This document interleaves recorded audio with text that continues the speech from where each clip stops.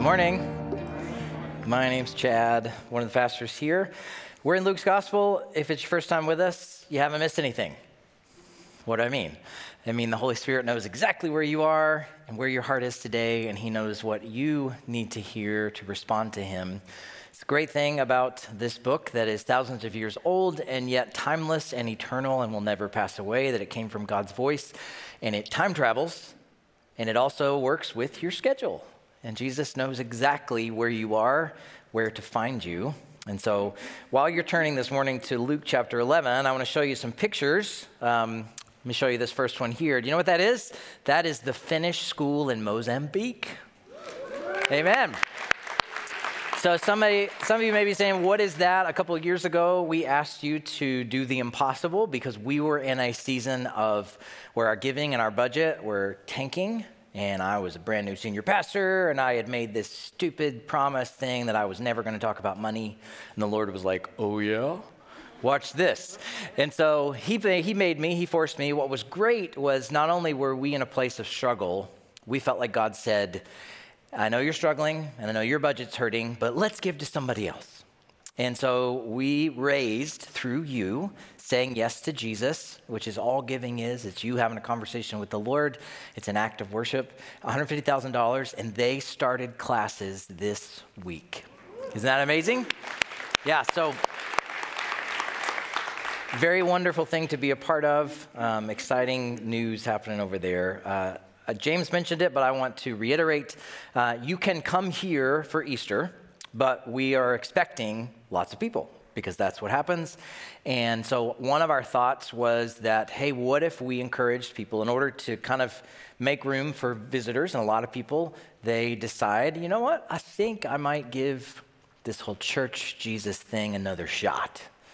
And the day they come is usually Easter or Christmas. And so we try to make room for them. And so if you feel comfortable, or if, when there's more people in here, we could be saying, hey, you got to sit in the lobby now, that kind of thing. But invite somebody to your house. It's an easy opportunity to share about your faith because you can say, hey, come have Easter lunch with us. We're going to watch this together. We can talk about it. So simple. Consider that. But if you want to come on. Finally, James also mentioned this, but upstairs, Cindy Bouch and Daniel Olson did a phenomenal job, and Mark Loeffler this week of getting the prayer room ready for you. I was kind of walking around this morning early in there. It's phenomenal. It's a beautiful experience for you to walk through. And there's lots of amazing things to lean into. And one of them, which I'm excited about, is our elders prayed and asked the Lord, what are some areas of focus for us this year? And they're up there. I'll let you find them up there. But we want to pray between the tomb. And what I mean is let's go empty tomb to empty tomb next year. Resurrection to Resurrection Sunday. And let's see what happens if we sustain prayer as a body for a year. Asking the Lord, I want to see you do this. And I'll be the first to tell you, I have an awkward relationship with prayer in that I know we should do it, but at times I'm like, yeah, but how are we really going to get it done? Okay? So I'm sharing my stuff with you. So I want to lean in. I want to grow, and I want stories. I want to be one of those churches that says, we prayed for a year, did this happen? And it did. God did it. It was amazing, supernatural. So you should find that online. You can find the times, but I know it's open from noon to 5 today. Go check it out to see what it's like. Spend some time there praying. Awesome? Awesome. Let's pray. Lord, thank you for just the privilege of being together this morning. Lord, we want to find our hearts rooted and anchored in you, the cornerstone, Christ alone.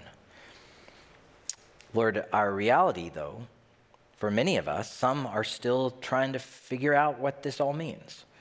What does it mean to be in Christ and to walk in Christ and to live in this world, which does seem increasingly hostile to those who would claim a singular soul-only way to heaven, which is exactly what you do. So we need your strength this morning. We need your courage. We need you to come into this room by your Spirit. Put your hands on our shoulders this morning. Put your hands on our heart. Make us tender Lord, soften any places that are calloused. Open any ears that are dull of hearing. Lord, let us hear your voice. We pray this in Jesus' name, amen. So we're going to be in Luke chapter 11, verse 14. I want to tell you about when I graduated from college. And I mentioned this a few weeks ago, but if you weren't here, I was able to spend a whole summer in Amsterdam, Holland, and I worked in a Christian youth hostel. I was all that when I graduated from college.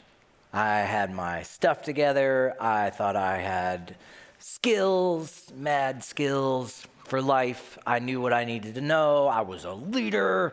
I was going to get stuff done. And so I went there and I was like, I know how to do this. I know how to be this Bible study leader and work in a youth hostel, share the gospel, be like the best member on my team.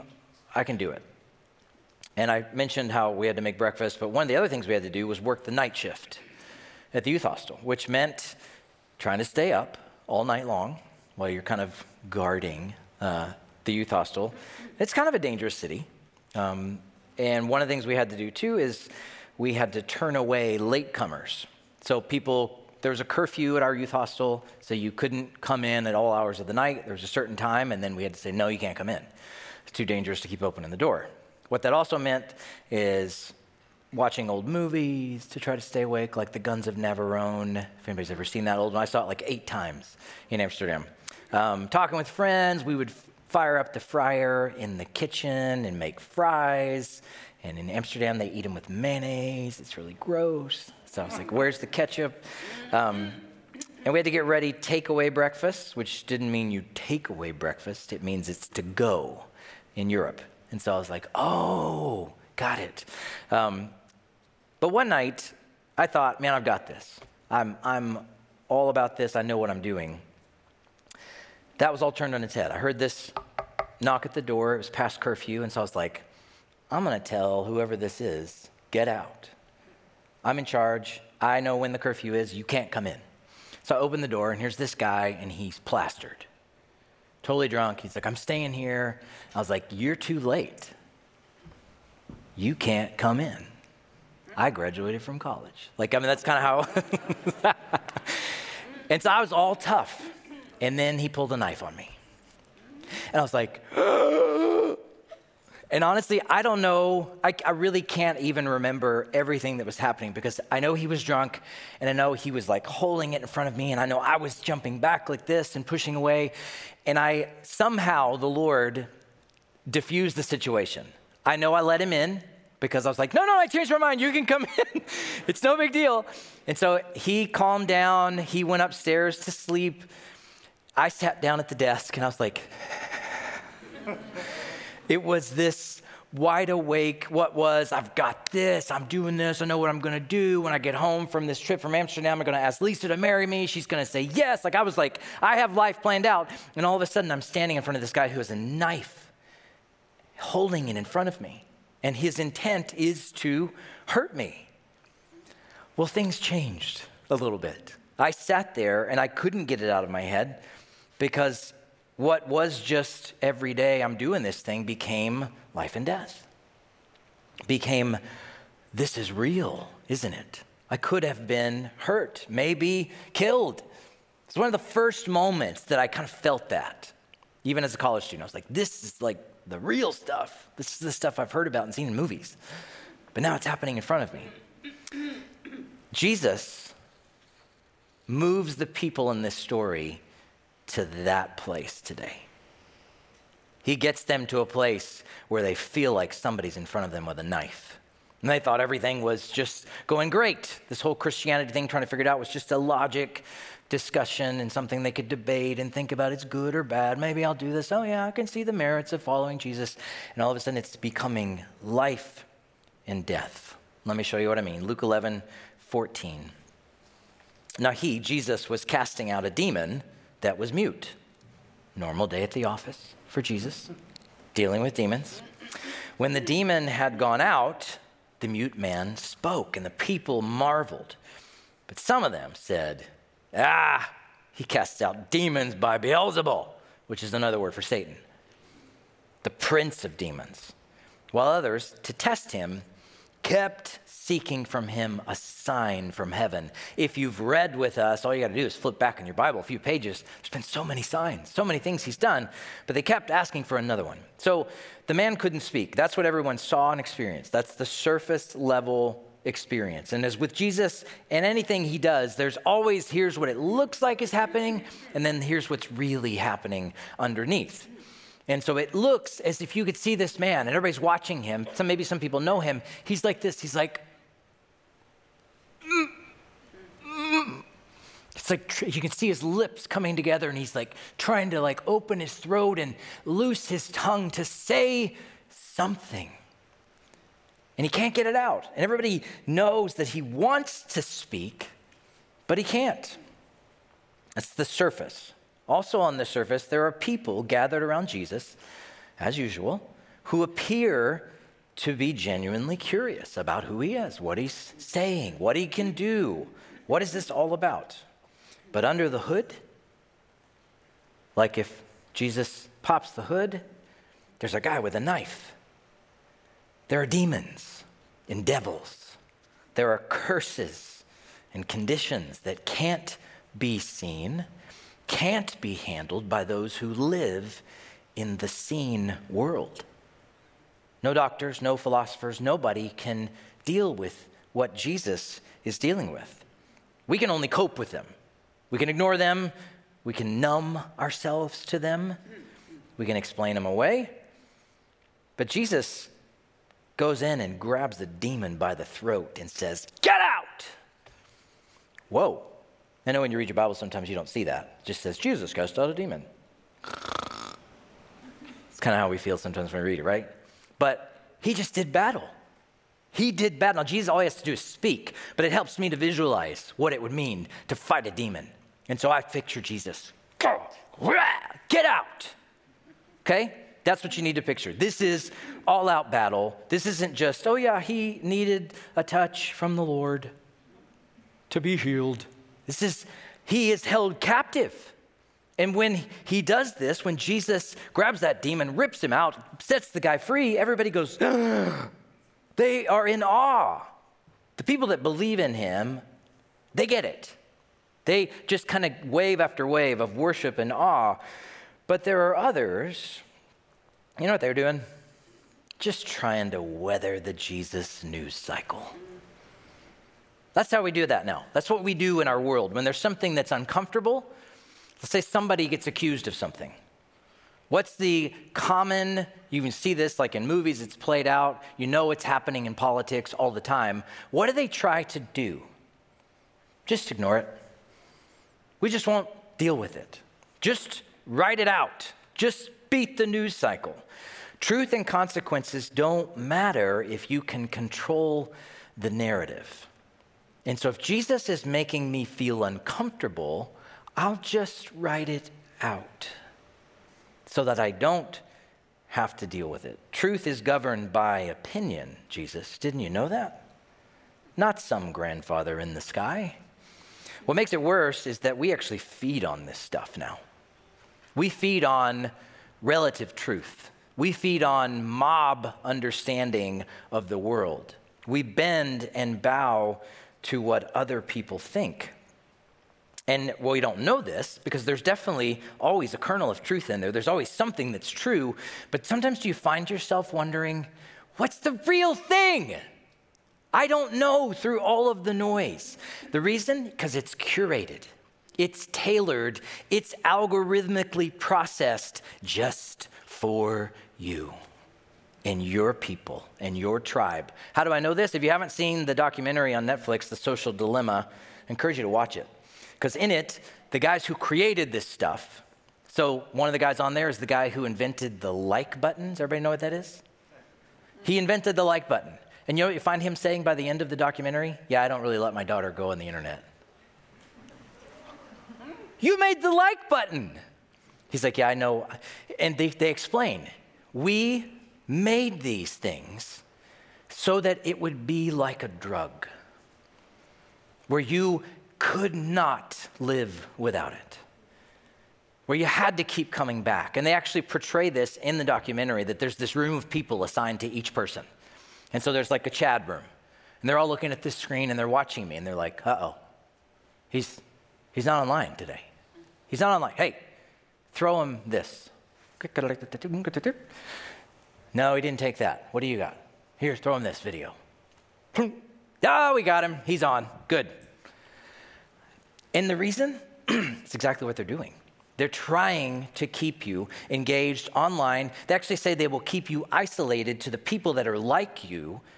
If you don't believe that, try this out. Go with one of your friends. Both of you have your phones out. Open up Google. Do a search for something, the exact same phrase. You know what's going to happen? Different results. Why? Because you're different people, and they know that about you. And they want to keep you in your tribe. Now, why do I say this? Because the result of us trying to weather the Jesus news cycle is we take the way we handle online stuff, information and truth. And again, I'm not trying to say there isn't truth there. I'm just trying to say that the way it's curated and put together, it's hard to know. And so Jesus kind of fits right in to our process. He's just another video. He's another touching story that we want to share with somebody. Just another post. Because if he's another post, I can swipe past if it makes me uncomfortable. I can keep scrolling up if I don't like it. And if I do like it, I can kind of like it by clicking like. But I'm not really committed to it. He's online. For the people standing here, that's what they're doing. You're just casting out demons by the prince of demons. Doesn't make any sense, does it? It's because they're not really engaged with him. Just show us another sign, would you? We don't believe you. So imagine the crowds, instead of standing there, imagine them sitting in a cafe with their phones, which we do this. It's funny though, isn't it? Like we'll be at restaurants and stuff, and you look around, everybody's like sitting at a table. It's hard to put it down. And one of them sees this video pop up, and it's Jesus casting out a demon that had kept somebody mute. And all of a sudden, they're speaking, oh my goodness, like. That's awesome. In fact, share. I really like that. And then you do your searching, and then you go back to your page and you see. Nobody liked my share. Delete. Let me try again. Share. He must be doing this with the power of demons. Hashtag nailed it. Hashtag demon slayer. And then you look again, refresh, like, comment. Yeah, Jesus, show us something real. Whew. I almost didn't make it through that. My truth is realized. I feel comfortable now. My people are around me. Whew, I'm good again. Do you see that? That's what's happening. They're not really committed. The reason they approach Jesus this way is because he kind of stays out of their business. If you can keep him on your phone, if you can keep him at arm's distance. Well, what's the problem with this? He won't go away. He won't go away. He can't be handled. He can't be scrolled past. You can't just decide not to like, and therefore, well, it must not be true if I don't like it. Jesus is pulling back the curtain. And one of the reasons I say this is because he could have just said, oh, you can't speak? Here, I'll touch you, now you can speak. Isn't that great? But it says he grabbed a demon, not literally, but you know what I mean. And he had to call and battle this demon and take it out because the demon was holding this man captive. This guy needed somebody to fight for him in another world in a way that he couldn't do for himself. And I look at this and I'm like, what kind of world is this? Do you mean we live? You mean before I know the Lord, this is what my life is? This is what's really happening in our world when we're sinning and we're engaging, that there's actually demons and devils and curses. And Jesus is saying, yeah, I'm super uncomfortable with that. I'm just going to change the subject, redirect, discredit the witnesses, perform a sleight of hand, look over there. It's the oldest trick in the book. It's Satan in the garden. Did God really say, you're just casting out demons by the power of demons? The lies are ridiculous. I'm just going to stall. Just give me another sign. I don't know. I'm not really sure. How does Jesus respond to all this posturing? Verse 17. But he, knowing their thoughts, said to them, every kingdom divided against itself is laid waste, and a divided household falls. And if Satan also is divided against himself, he's going after their little accusation here, how will his kingdom stand? You say that I cast out demons by Beelzebul? And if I cast out demons by Beelzebul, Satan, by whom do your sons cast them out? Therefore they will be your judges. But if it is by the finger of God that I cast out demons, then the kingdom of God has come upon you. When a strong man, fully armed, guards his own palace, his goods are safe. But when one stronger than he attacks him and overcomes him, he takes away his armor in which he trusted and divides his spoil. Whoever is not with me is against me, and whoever does not gather with me scatters. And we're going to get into this a little bit because it's kind of odd. Strong man's, demons, finger of God, Beelzebul, not your everyday lunch discussion, right? Jesus knew their thoughts. This is a phrase that you will see repeated over and over and over in the Gospels. And at a very top level application is this: who can read the minds of every human being on the planet and knows their thoughts, past, present, and future? Well, only God can do that. Okay, so it's a very simple application. He must be God. But then the second thing you can think about is it's an invitation for you to surrender your life, your heart, and your mind. You're like, yeah, but if he knew what was in here, he wouldn't like me. Can I give you a clue? He knows what's in there, and he loves you. That's what the text is saying. He knows their thoughts. It's like Luke is telling us, the Holy Spirit is telling us again and again, by the way, this morning, he knows your thoughts. There's nothing you're hiding from him. He knows all of them. He can raise them up in an instant, like pulling the Titanic off of the ocean floor just with the snap of his fingers, and it's all sitting there. It's like, I wasn't really wanting anybody to see all of that. He knows all of your thoughts. He says, let me tell you what's really going on here. As he gets into this discussion about strong men and demons and casting out and the power of God, the finger of God, what he's really saying is, let me tell you what's happening here. You're making these silly accusations against me, but this is about who wins. This is about which kingdom wins and who is in charge and who has real power and who is the strongest man here. This is kind of like the playground discussion. My daddy's stronger than your daddy. Jesus is like, yeah, my daddy made your daddy. It's who is the strongest man here. The people listening to him think they're being clever. They think they're avoiding him. They think they've scrolled past Jesus. Show us something. And we may think the same thing. You may be in that place today where you think, no, I'm not ready to make a decision yet. Nope. Holding back here. Just traversing between the kingdom of light and the kingdom of dark. No big. And Jesus wants to make it very clear. And he says it in that last verse. There is no in-between with Jesus. You may not traverse the middle. You're either a part of the kingdom of darkness or the kingdom of light. There is no in-between. There are no fence sitters. If you think you're sitting on the fence today, you can expect an eventual shove from the Spirit. He will start pushing you. If you came in here this morning and you weren't expecting that, I got news for you. It's coming. The Holy Spirit loves to shove people, loves to push us off of our fences that we think we're sitting on. So Jesus' first shove is every kingdom divided against itself will fall. And let me speak to something that maybe is an obvious one. He's talking about the kingdom of darkness and light, but let's talk about earthly kingdoms for a second.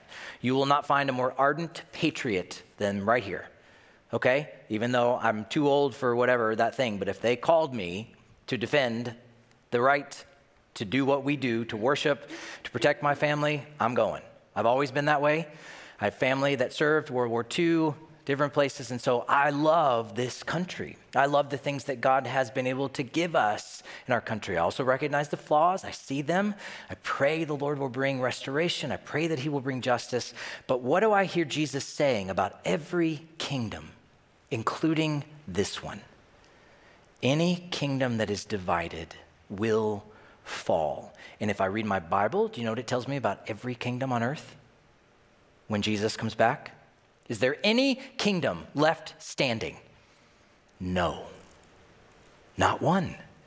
And so when I face whoever the leader is, whoever the president is, that if I like them, if I don't like them, if you like them, you don't like them, you don't need to ever panic if you're a part of the kingdom of God, one. But two, you need to realize, and I'll keep saying this until I'm blue in the face, Jesus will orchestrate the events of human history so that the most people will come to know him before he returns. So whatever we see happening out there, he's allowing it. Does it mean we don't press in and we don't deal with things and we don't pray for peace and we don't look for ways to bring about justice? Of course not. Of course we do those things. We pray for government officials. We lean into those things, but just easy stuff to apply from the passage. Every kingdom divided against itself will fall. We are living in a country right now that is not very united, is it? Okay, just basic stuff. Not saying one or the other. I'm just saying that's something Jesus is saying. First shove. Second shove. He says, you're saying I'm dismantling the kingdom of darkness, the demonic power at play in this man's life by the demonic power, the leader of the demons. Why would I do that? And honestly, I hear Jesus just pointing it out. You know what he's saying here is, come on. Is that all you got? You can do better. You can do better. Because it's ridiculous. There's not one part of that statement that makes sense. It's the, well, you, that's kind of, it's that argument. Like, you've lost. And it's like, I'll just say this. That's kind of what they've said. Next push from Jesus. You think Satan's strong? He's strong. Sure. Let's talk about his strength. He does have some power. He guards a house. What's a house in this story? It's a person. It's a person. And so he has some power there, and he says, this is safe, this is mine, I'm in control here, until the strongest man shows up. Who's the strongest man? Jesus. He's saying, and I'm here. And when I go in, I don't just win battles, I win the war. And I take away the armor, and I take away the weapons, and I dismantle everything. I even divide up all your stuff and give it away. You're not going to be able to do anything in this person's life anymore. So his final shove to the fence sitters is this. And if it's you or if it's me in any area of my life with Jesus, here's what he says. Pick a side. Pick a side. You may not sit on the fence. If you're not with me, you're thinking about it and you're just in a good place and it's okay. No, if you're not with me, you're against me. Those are the words of Jesus. And if you're not gathering with me, if you're not participating in the kingdom of God, the kingdom work of bringing, which is what? That other people would know Jesus Christ and his kingdom. That they would know they need salvation. That is the work of God. That is the simplest form of the gospel. Go into all the world, preach the gospel, teach them to observe everything I've commanded you. If we're not doing that, Jesus says, then you're scattering. So it's pretty strong words. Jordan Peterson is a Canadian philosopher who has been wrestling with belief publicly. Now, if you know him at all, he's a very deep thinker, fascinating to listen to. I think does an amazing job. I've read some of his stuff. I've watched him. He's also easy to hate for a lot of people because he's in a really interesting position, and where he has presented himself for all these years is to say this. It's clear there is some level of good in a society having moral absolutes and truth and building something based on belief in a God. He actually says that even though before he would say of himself that he didn't believe in God, but he believes in the results. Does that make sense? So he's like, I look at this and I see the difference. And he studied Alexander Solzhenitsyn. And Solzhenitsyn famously said, after he got out of the Gulag in Russia, communism happened because we forgot God. Okay, so he digs deep into that stuff. What's interesting, and I encourage you if you want to look it up, Jordan Peterson, recently he's done some interviews. Lonnie sent it to me. Thank you, Lonnie. And just it is clear he is being shoved by the Holy Spirit. You're watching a man trying to sit on the fence. And he's been through a lot of pain recently. His wife has been through cancer recently. And you hear him talking, and there's this moment, he says this about Jesus. He goes, and he's like choking up. He's almost crying, and he's trying to find his words, and he's on Zoom, and he's like looking off to the side, and he's kind of tears in his eyes, and he says, it seems oddly plausible. It seems possible, but it's too terrifying a reality to fully believe. I don't know what would happen to a person if they fully believed in Jesus. Man, you watch it and you're like, and you look in the comments on YouTube and people are like, get him, Lord. Like they know what's happening. They know he is being shoved by the Holy Spirit. Get off the fence, Jordan. And I watch it and I get choked up thinking about it because I'm like, oh, I recognize this. I recognize this. This is what you do, Lord. This is how you go after a heart. Pick a side. You must. Chad, this is life and death, and the enemy brought a knife. Pick a side. Jesus pulls the curtain back just a little more in verse 24. When the unclean spirit has gone out of a person, it passes through waterless places seeking rest. What are you talking about, Jesus? And finding none, it says, I'm going to go back to my house, to that person from which I came. And when it goes back, it finds the house swept and put in order. You've been doing some work. Then it goes and brings 7 more demons, more evil than itself, and they enter and dwell there, and the last state of that person is worse than the first. And Jesus says, have a good day. You're like, what? It's as if he's kind of saying, hey, let's talk more about demons in your life. Wouldn't that be a great conversation over lunch? You see, when you're thinking about making a decision to walk with Jesus, to give up some bad habits, to pursue a holy lifestyle, or to love God, you aren't usually thinking about spirits wandering through waterless places, are you? No. You aren't thinking about the fact that maybe they were hanging out in your life in the first place. What do you mean there's demons involved in my life? How is that possible? And you for sure aren't factoring in the possibility that you may have a false start with Jesus and that they'll come back and bring 7 more, and it will be worse than the first. And yet, this is exactly what Jesus is saying is possible. It's for somebody who doesn't know the Lord, but this is what he's saying is possible. There is no in between. There's no way to stay on the fence. So I listen to this and I think about, this was kind of the end of his little story. And we don't know how Jesus did, but he never said, I know that's hard to hear, and let me help you with that. Sometimes he just was like, boom.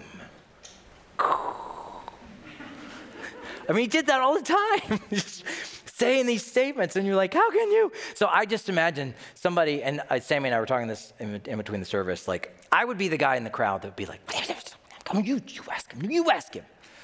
Because I don't want to be the one to ask him, but when somebody asks him, then I'll be like, okay, yeah, what he said. I picture somebody like being like, what? Can I ask a few questions about this whole demonic spirits thing in my life? What are you talking about? 7 more? Am I the only one who thinks this is just a little scary? It's just too out there, Jesus. I don't understand all this. So I think I'll press pause and walk away. Because demons, spiritual talk. I'm into Christianity when it's just being good and doing good for humanity and being kind and loving, but demons, come on. You're getting a little beyond my capabilities. But according to Jesus, that excuse is not enough to press pause or to stay where you are. You don't have to understand it completely in order to respond to the truth of his statement. So what do I mean? If you're on fire, what do you need? Fire extinguisher, water, blanket. Now, we can sit here and talk about what happens with fire and oxygen feeding it or some sort of accelerant. There's physics, and there's all kinds of sciencey stuff going on with why something burns and why something gets put out from burning. But if you're on fire, what do you want? Spray me with the hose! I don't need to understand how oxygen and fire and all that kind of stuff works. If you're drowning and you've been trying to keep yourself afloat and you're exhausted, your body's fatigued, there's a lot of stuff going on there that you sit down with a physician, they can tell you, well, yeah, let me tell you about what happens to a body when you exert this kind of energy and, your body's made to take oxygen. And so if you breathe in a little water, that's going to be difficult. So imagine that conversation happening to the person who's drowning. I don't need to know how it works. I don't need to understand buoyancy or why that thing floats and I don't float. Just give me the life preserver. Just save me. It's a little bit the same. Jesus is telling you, you need him. He's telling you there's a battle for your soul going on. I'll be the first to admit I don't understand the spiritual world. I don't get how demonic possession and oppression and exorcism and the possible return of demons to a person who has not been inhabited by the Spirit of God works. And I don't have to. You know why? Because I know the strong man. I know the strongest man, and he's telling me that's how it is, and that's enough for me. Doesn't mean we can't ask questions, but that's enough for me. It's enough to respond. Well, what about this whole thing with a house that seems to be clean and swept? And are you telling me there's a way to almost accept the Lord? Apparently, there is a way to almost follow Jesus. And it can look like you're really following him. How do I know that? Well, there are other passages of Scripture where you're standing before the Lord one day and these people are standing there saying, didn't we preach and prophesy and cast out demons in your name? And I'd be like, I can only say I did the first one. I don't even know about the other two. But those people stand in front of Jesus, you know what he says to them? I don't know you. I never knew you. So there's possibility that you can almost accept the Lord. Let's say you make a decision, physical and mental. Lord, I'm going to live right. No more fill in the blank. In your own strength, with good intentions, you succeed. You make it a few days. You cut off access to pornography. You quit hanging out with a certain group of people that you know always lead you down this path. You step away from what you know is an unhealthy sexual relationship. You throw away your paraphernalia. You're going to clean things up because it's the right thing to do. Logically, I know this. Physically, I make some boundaries and I make some choices and I put some things in place. It will work for a time. That's what Scripture tells us. The house will be swept, everything put in order. Looks good. You're doing great. But if we do this in our own strength, not fueled by the grace of God and his resurrection power, it can end in dead religion. In other words, you can try to live like you belong to Jesus, even do the things that a follower of Jesus would do. But if it's all in your own strength, you're trying to accomplish your own salvation, it will eventually stall out. And we see this happen. People will say, you know what? I tried Jesus out. And lately, they do it with pretty pictures too. They're standing on a beach. There's a mountain in the background. There's a serene lake. It's beautiful. And they say something like this. I tried out Jesus. I've decided it's not real. I've walked away. You know what I say to that? Baloney. Pressed meat. It's not prime rib. It's pressed meat. It's concocted, put together, because it's not what Scripture tells me. Scripture tells me he never had your heart. You were doing the stuff, but he never had your heart. Did the grace and mercy of God allow you to start cleaning things up? Probably. Was that grace made available for you to confess your sinfulness and fully surrender your life to Jesus? I would say yes. Did you take advantage of that offer of grace? In the case of this guy with the 7 spirits coming back, I would say no. Did not. Probably not. Ouch. And the fall was harder and more devastating than before. you went deeper into sin. It's not a fun story, is it? It's kind of scary. So, what do you do with that? What would the Spirit of Jesus say to us with that whole demon leaving, cleaning the house, I'm trying to live a good life, they all came back. Is that me? Here's what I think he would say. Don't wait to say yes to Jesus. Don't wait. Don't sit on the fence. When you read this book, and I hope you are reading this book, if you still haven't, you can join us in the Bible in 1 year, but when you open it, you should hear tick, tick, tick. It's not because it's a bomb, but because it is counting down. Scripture tells us it is counting down to a day of days where Jesus will appear and he will bring with him the fulfillment of his kingdom, and what comes with him is glory and judgment. Tick, tick, tick. Don't wait. Don't miss your opportunity for the blessing of Jesus. That's what he's telling these people who are sitting there with their phones, scrolling through, trying to deal with it. He's going deep. He's pulling back the hood. He's saying, look, this is somebody here to kill you. Don't wait. Accept the full blessing of Jesus in your life. Isaiah 55 is one of my favorite chapters in the Bible, but I like the NIV version, and the reason is this. The first word in the NIV is ho! It's the only place in the Bible where it says ho! Exclamation point. And it's the author is trying to get your attention, and he says, come to the waters and drink, buy without money and without cost. Why spend yourself on what does not satisfy? Today, if you hear his voice, do not harden your hearts. Today is the day of salvation. Don't wait. Pursue him. Say yes. So at this moment, with that parable about demons coming back, and he finishes with that sentence, which, let me read it again. And the last state of that person is worse than the first. Bye-bye. I think people probably would have been a bit stunned at this point. Awkward. It's that part in a room when there's the 7-second lull in a conversation. You ever have that? And it's when people start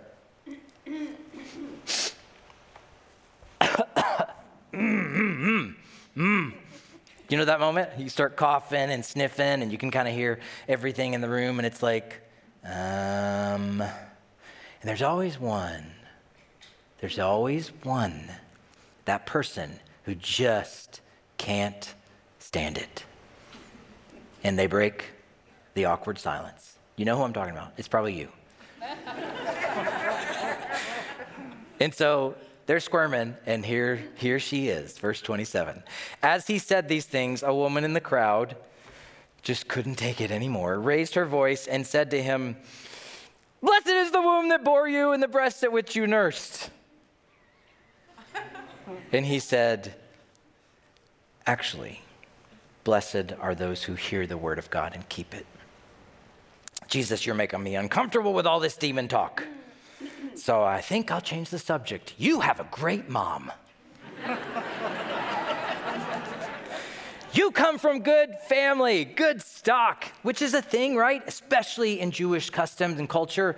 Man, Abraham, Isaac, and Jacob, we come from the right people. This was the Pharisees' problem. We're going to get into them next time we're in Luke after Easter. This was their thing. We've got our roots. We have our heritage. That's what's getting us in. And Jesus says, that's not what's important. What's important is that you hear the word of God, and the word of God is coming to you live from God right now. That's what he's saying. Listen, do what I say, and don't change the subject. Don't change the subject. This is Holy Week, and this would have been the week that Jesus was facing, the most difficult week of his life on earth. And the disciples kept trying to change the subject. These people don't want to deal with the fact that there could be a real spiritual battle going on in their lives. They're trying to change the subject, and Jesus is fixed. His face is set to go to the cross. Don't change the subject. Don't let your friends, your own sense of approval by our culture or our world persuades you. Be persuaded by the word of God and the Spirit of God. Jesus is absolutely calling you to get off the fence, even though there's no such thing. That's what he's saying. Realize there's a real battle going on for your soul. It's life and death. There's no in between. Don't wait to say yes. You don't have to understand everything to respond to him. Do it now. Let's pray. Lord, I wish I could see your face. I wish I could hear your voice. I'd love to hear you laugh. I'd love to hear you tell a story. And I know now we see in part, we see as in a mirror dimly, is what Scripture tells us. But one day, face to face. Lord, we pray that by your Spirit, we would realize the gravity of where we are in life. We would understand that this isn't just getting by and you fit into our news feed nicely, Lord. There's an enemy. He's holding a knife. His desire is to steal, kill, destroy. But Lord, you are the strongest man.